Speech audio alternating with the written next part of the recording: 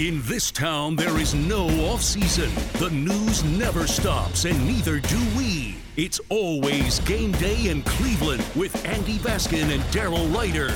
It's always game day in Cleveland. Daryl Ryder, Andy Baskin. Quick reminder, mobile sports betting is legal here in the state of Ohio, and BetQL is here to help you make the most informed bets possible. See all of today's best bets by heading to BetQL.com or by downloading the BetQL app and claim your free 3-day trial today. Head to BetQL.com/news/923thefan for exclusive sportsbook offers. All right, the boys are trickling into town, and then they're going to head out of town over the weekend, much like Daryl will when he goes to Greenbrier. But right now, the rookies and the quarterbacks are in town on Wednesday. If you're listening to this, will be their first day in. And then on Friday, the veterans return. Everybody else is in on Friday. So that's kind of the way they're breaking it all out. But the big thing is the rookies are back, and so are the quarterbacks as we do this podcast. Daryl, when you look at this rookie class, and as I look at the depth charts and try to figure some things out, this might be one of those few years where you aren't automatically relying on a rookie to come out and have an impact on game one against Cincinnati. And I think it's a little refreshing to know that as long as everybody stays healthy throughout camp, you could have a entire veteran lineup of 22 guys that have all played for existing teams in games going into game one. Yeah, this is not a year in which you're dependent upon your rookie class. Cedric Tillman, their top pick there in the third round. I don't know. I honestly don't know what to expect from him this year. I kind of learned my lesson from last year in when I expected David Bell to do all these things. I had been hyping him up, feeling like he was going to have an immediate impact as a rookie, and that just never really materialized. So certainly the organization has a pretty high ceiling set for Cedric Tillman, but I think people need to be very realistic about just exactly what his impact is going to be. Siaki Ike, the third round pick there. I don't know. Maybe he's in the defensive line rotation. Maybe he's not. Same thing with Isaiah McGuire, their a fourth round pick. I mean, basically they drafted a lot of guys like Luke Whippler, the center, sixth round pick, not expecting to see much of him. Dorian Thompson-Robinson, he's the backup quarterback in the making, like not this year, but down the line. You know what I'm saying? Mm-hmm. He'll be an inexpensive backup quarterback. Isaiah McGuire, another defensive lineman. Again, don't know really what to expect from him. It's not a class where I'm coming in with expectations that players are going to have immediate impacts on the field. So, Daryl, let me throw this at you. With Jim Schwartz as the new defensive coordinator, right, don't you think that Siaki and Cameron Mitchell are two guys that if they run a high-energy defense that's constant in change and keep moving, that they're going to get opportunities if he's going to continue, if he wants to make quick changes and wants to move it, that having this defensive coordinator could be beneficial if you're a young guy trying to get a few snaps here and there to get into the game and give the defense an opportunity to switch looks very quickly. I mean, I can't argue against that, but again, I have no expectations that these rookies are going to do much this year. To me, I feel like this is a draft and develop class for the Browns. I think that if we start seeing a lot of these rookies, that means guys have gotten hurt. We're going to see them because we have to see them. So that's why it's not that I'm down on the rookie class, not at all. It's just that I'm trying to set reasonable expectation for Browns fans as far as what they're going to see from these guys. I don't think that you're going to see a whole lot of them unless you absolutely have to. Daryl, when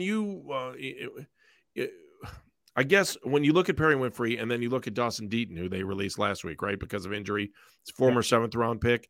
So now we're going to start we will look at the roster as far as having attrition from guys that have actually been drafted by here. Your thoughts on that? Yeah. This is, I said this in the offseason. I stand by it. This is one of those situations where the safety blanket of being drafted by Andrew Berry does not apply this year. He was very reluctant the last couple of years to release his draft picks. He kept them on the roster. He got rid of some veterans just so he could keep his draft picks around. I think that philosophy for Andrew Berry now changes, quite frankly. I think that this year you're going to see some of Andrew Berry's draft picks be let go. Anthony Schwartz, in my view, is right at the top of that list. I think he is a long shot at best to make this football team. He's a third-round pick from the 2021 draft. Really has not taken that leap forward that the organization felt that he was going to be able to take. So he's really at the top when you talk about guys that are on the bubble coming into training camp. I don't even know if he's on the bubble. I think that he has to have just such an incredible camp and preseason just to get himself on the bubble. You know what I mean? No, I know exactly. Yeah, I see it and I understand it. And then Daryl, Jeff is another guy that I think that comes into camp on the bubble. And the reason why is because of the return rule changes. So returners are not. Yeah, I'm sorry. Were you saying Jakeem Grant? I'm sorry, I missed that there. Okay, yeah. Yeah, I think he comes to camp on the bubble now because of him, the new rules. So like my receivers right now, Andy, I've got Amari Cooper, I got Donovan Peoples-Jones, I got Elijah Moore. Those are my top three guys.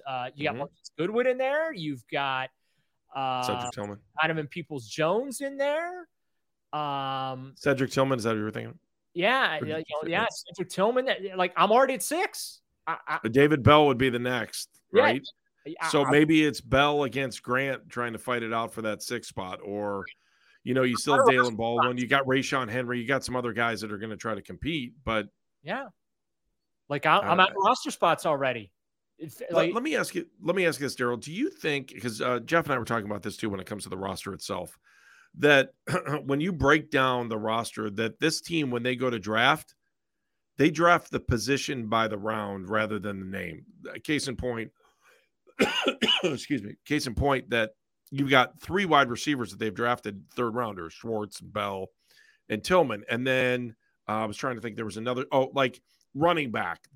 They wouldn't draft a running back outside of 5 or 6. Or the other one was linebacker. Like linebacker seems to be a slotted 3rd round thing too, with Jacob Phillips and Sione Takitaki and maybe Tony Fields as a 5th rounder. You know what I'm saying? Like when they look at drafting and they try to figure out who they want, you know what I'm saying? It seems like they're slotted. Yeah. The position is slotted by round, not so much the player's name. Now, Andrew Berry will tell us that they're taking the best player that's available to them on their board. Like they're taking the guy that meets, all their requirements, both on and off the field, right? Health, things like that mixed in there as well. But like, it's hard not to draw that conclusion you just laid out because the pattern is there and we can only go by the established pattern. So you're not going to get me to debate you on that because I don't have a lot of ammunition other than just to say, well, when we talk to Andrew about things like that, pattern and whatnot, his response is, hey, we draft the best player that's on our board at our time. All right, we also didn't talk about the quarterbacks, and I'm sure we're going to get into this a lot deeper as we get into camp. But look, Deshaun Watson is the man, and now you wonder Dorian Thompson-Robinson and Josh Dobbs, and they seem very comfortable with Josh Dobbs as being the backup quarterback. Yeah, well, Josh Dobbs will be the backup this year, if anything, to kind of mentor Dorian Thompson-Robinson a little bit. Hey, here's how you do the backup job professionally, right? Love Josh Dobbs. He's a great kid. I hope I don't see him on the field this year. Like I do not want to see Josh Dobbs on the football field this year. And again, that's nothing against him. That just means that, something's happened to Deshaun Watson, and the Browns need Deshaun Watson on the field playing at an elite level for them to go where they aspire to go this coming season. So, yeah, the plan is to groom DTR to be the backup court, because right now I think they're paying Josh Dobbs $2 million. So you've got 48 and change in cash invested in the quarterback position right now. Okay. If you can cut, believe me, if you can slice $2 million off that and just stick with Deshaun's 46 and maybe a couple of $100,000 for DTR at that position. And then, like Kellen Mond is still here. Obviously I get that. And the whole point is, if you don't have to invest any money that involves a seventh figure, if you can keep it a six-figure investment on your backup quarterback, when you're paying that kind of, that's just kind of an added benefit. And I think that's what Andrew Berry has set himself up for. And let's just say for the sake of this discussion that DTR has amazing preseasons while he's here with the Browns, right? Let's say the next 3 years he's with the Browns, he's just amazing in the preseason. Well, then Andrew Berry sets himself up to do what Bill Belichick became the king of doing with the New England Patriots, and that is drafting and developing these backup quarterbacks and then spinning them off, because obviously you weren't replacing Tom Brady with them, right? You're not going to replace Deshaun Watson with DTR. At least you hope you don't have, right? You hope that Deshaun plays at that elite level. So, because when they brought him here, it wasn't just about that 5-year contract, $230 million fully guaranteed. The thinking is, by bringing Deshaun here, he's the quarterback for the next decade plus. That's the whole motivation. So you could then maybe flip DTR for a draft asset, or maybe a player that you need or something like that. So this is what good GMs do. Andrew Berry is really, really good at his job. I don't always agree with how he goes about his job. I don't always agree with some of the personnel decisions he's made, but he is really good at his job. He's really, really he's really, really intentional about what he does. So you can be critical and respect the job somebody does as well. And that's kind of where I'm at with Andrew Berry. I think he's very good at his job, but he's not perfect. And there is no such thing as a perfect GM. Daryl, more on the roster and the helmet reveal, all straight ahead on It's Always Game Day in Cleveland.